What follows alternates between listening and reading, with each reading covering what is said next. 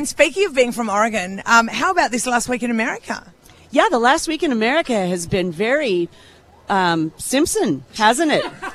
Yes, that's right. The Simpsons predicted it, so I'm thinking perhaps next term Maggie will run, and she's got my vote. Good to know. Well, I think Maggie Simpson would go a lot better than Kanye West. That's what they're talking now. Yeah, it is wonderful living in a democracy, and it is important to remember that that's what it's all about.